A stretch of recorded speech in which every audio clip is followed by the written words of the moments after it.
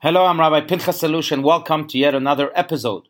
Join me as we illuminate our modern world with lessons from Judaism. If you enjoy the show, please show your support by subscribing to this podcast, and I hope you'll give us a 5-star rating, as it does so much to help grow our community. I welcome your feedback on this episode, on any of the other podcasts, at rabbialouchepodcast@gmail.com. Also, if you want to learn more, please visit me on Facebook and YouTube. So friends, recently I caught myself asking one of our children who had just received a gift from a friend, did you make sure to say thank you to your friend? But then it dawned on me how we teach our children to say thank you for the gifts that they receive. Of course, there is nothing wrong with that. Being polite and grateful are some of the key ingredients to raising a generation of what we call menschers.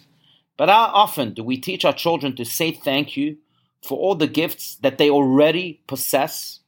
Alice, in our age of distractions, we are at times so preoccupied with the outside world and all of the benefits that we desire to withdraw from it, that we forget to peer inside ourselves and say thank you for all of the blessings that already exist within. The legendary Hasidic master Rabbi Levi Yitzchak Berditchev once saw his student racing through the streets of his town. "Why are you running so fast?" the rabbi asked him. The man responded, "Rabbi, I'm running to go make a living." So the rabbi responded so brilliantly, "And how do you know that your livelihood is somewhere in front of you?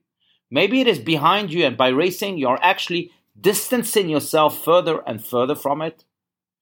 Similarly, on Thanksgiving Day, let us offer our gratitude for all the blessings that we are so lucky to have around us, but yes, also inside of us, right now, at this time, at this moment, at this place.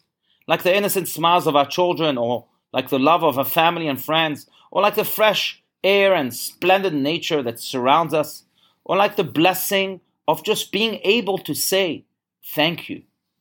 In the words of the Jewish daily Amidah prayer, yes, we gratefully acknowledge that you are our God, the rock of our lives, and the shield of our salvation from generation to generation.